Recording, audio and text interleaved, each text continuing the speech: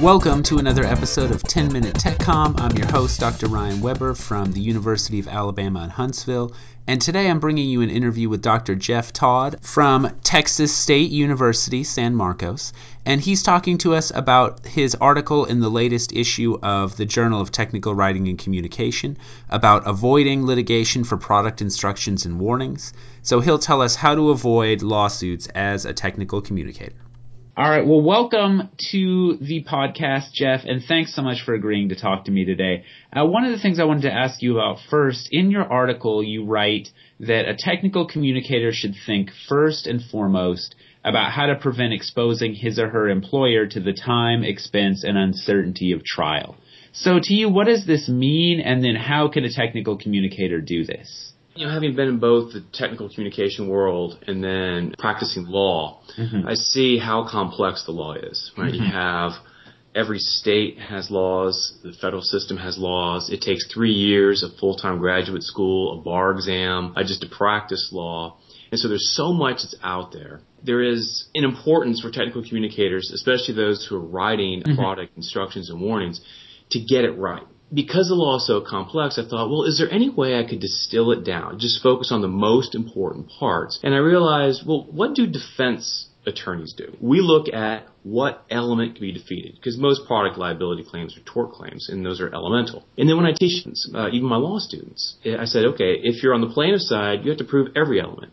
If you're on the defense side, you just have to disprove one.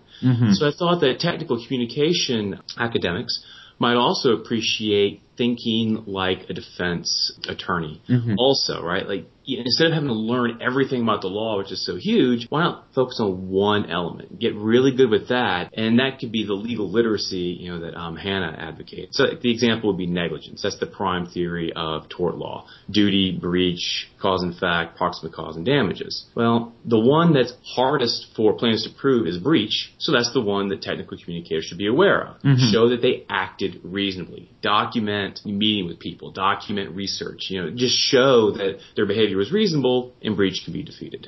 So what you're saying is that it's harder for a plaintiff in a way than for the defense to prove. In these tort claims, it's more difficult because the plaintiffs have to prove all the elements and the company only has to disprove one. So that's absolutely right. Yeah, in fact, so negligence has 5 elements. The plaintiff has the burden of proof and the burden of persuasion. That means they have to prove each of the 5 elements by a preponderance of the evidence. When if it's fraud, even higher standard than that. Can you describe real quickly those 5 points of negligence? Again, I know you mentioned them just a moment ago, but can you give them to us one more time? Yeah, sure. The negligence is the dominant theory of tort law because it can apply to any behavior that causes harm to person or property. And it's duty, breach of duty, cause and fact, proximate cause, and damages. Duty is a question of law. Everybody has a duty to behave reasonably, right? To do things that won't cause harm. But breach is the hardest one for plaintiffs to prove. They have to show that the defendant behaved unreasonably. So what can technical communicators do to make sure they don't breach a duty?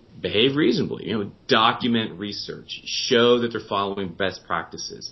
Follow regulations or statutes or even industry custom for writing warnings and writing instruction. And you had mentioned in your article that there are warnings to include and warnings to not include. So in other words, there's a duty to instruct and warn, but that doesn't cover every conceivable warning. Is that correct? Yeah, that's correct. And this would be for both negligence and the restatement. A lot of times, if duty is a question of law, then it can dismiss a cause of action if there's no duty to warn or no duty to instruct. And so for products that have an obvious danger, I'm going to throw out a knife. Knives are sharp. You can cut yourself with a knife, right? But everyone knows that. That's why knives don't all say, caution, sharp. Because people know this. And also uses and misuses. Now, some misuses are foreseeable. People stand on chairs to reach high places. Right. But a lot of misuses, like if you have to circumvent safety features to turn a product on, that's a fantastical misuse. So there's no duty to warn or to give instructions for obvious dangers or fantastical misuses. The point I wanted to make about that is if the technical communicator decides to give warnings and instructions about those,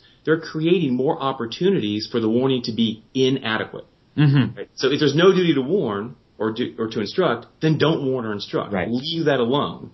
And I think that's a way of helping to reduce litigation is understand what's obvious and what's a fantastical misuse. And then that just comes down to rhetoric. You know, like what would the reasonable person do in a certain situation? What kind of language is going to reach the target audience for this particular product and so forth. Great. And you mentioned this a moment ago, and you mentioned in your article as well, is the third restatement. What is that, and then what do technical communicators need to know about it? Let me back up just a little bit. It's a basic history. Torts, contract, property law, these are all state law. You know, there's not like one big federal law, about these subjects. And so they're based on the common law or on cases, published opinions. And so the law builds and develops over really the centuries based upon courts issuing opinions. So different states can have slightly different variations of the same kind of tort concept or contract concept. So what the American Law Institute decided to publish these restatements of the law to look at what are the most common concepts that most states seem to follow, and then issue statements with commentary and even citations to support those. The restatement is not itself law, but a court can cite it and then it becomes the law of that state. And that's what most courts do. They'll cite the restatement and it becomes the law of that state. Got it. In the 1960s, the restatement second actually didn't really restate the law so much as created the law of strict liability for products. And strict liability works pretty well for a manufacturing defect. If a spring is missing in one of 1,000 units, okay, that's fine. But for design and for warnings and instructions, those are more conscious choices. So negligence is the more appropriate theory. In the 90s, the ALI provided for the third restatement of torts and products liability, specifically products liability. And that restatement is a functional approach. So instead of saying, well, it's strict, or it's negligence, or it's warranty, it said, okay, let's look at the three main types of product defect: manufacturing, design, instructions, and warnings, and describe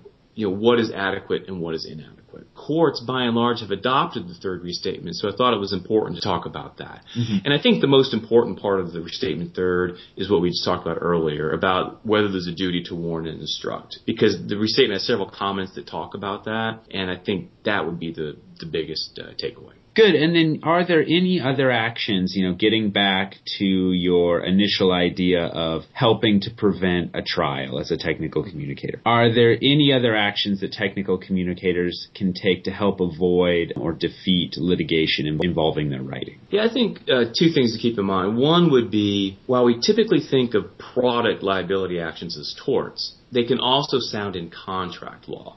And so proving a contract case is very different. And when I say contract law, I'm thinking warranty. And so what's a warranty? A warranty is a promise. Okay. And so if product documentation contains statements of fact, and that could include just a description of the product, and that statement is false, and there's an injury that relates to that particular factor, then a product liability cause of action can go through contract. And the reason why that's important is every once in a while, the tort claim might fail, but the contract could succeed. And that could subject the defendant, the company, to years of litigation, costs, and so forth. The other thing I would just say is I kind of gave 4 factors in the article on page 416. Okay. And I think if you could follow these, in addition to any kind of rhetorical training, tech writing education that they have, these will be good. So don't instruct about obvious risks or unreasonable uses and misuses. Research rhetorically sound theories for writing product documentation and record that adherence. Comply with relevant and applicable statutes and government regulations as well as industry custom. And then ensure that the product documentation makes no affirmative promises or representations of fact that are false. Okay. I mean, those are kind of common sense. But I think what I really wanted to do is just emphasize that by following some of these basic concepts, that technical communicators can help their employer avoid being sued. And if they are sued, to then prevail in the lawsuit. Great. And then one last quick thing. You've mentioned a couple of times the issue of documenting your reasonableness. And I like that's also, sort of a tech writing concern. But what kinds of legally acceptable ways are there for me to document that I'm behaving in a reasonable fashion or, adhering to the law or, doing due diligence to something? In litigation, once you get into the discovery phase, the idea is wide open discovery. Meaning almost anything can be discovered if it's in control of one of the parties. My view is if you're sending emails, if you're keeping a log, if you're doing, keeping your notes, just anything that shows that, hey, we asked a question about this, or we made a choice for this reason. We followed up peers, or we followed up with the technical people. Anything that shows that you're behaving reasonably can help to avoid most of the common restatement and negligence lawsuits. Great. Well, thank you very much. This was really interesting. Hopefully it saves someone some legal trouble down the road. So I really appreciate your insight, and have a great day. Thanks. You too. All right. Bye.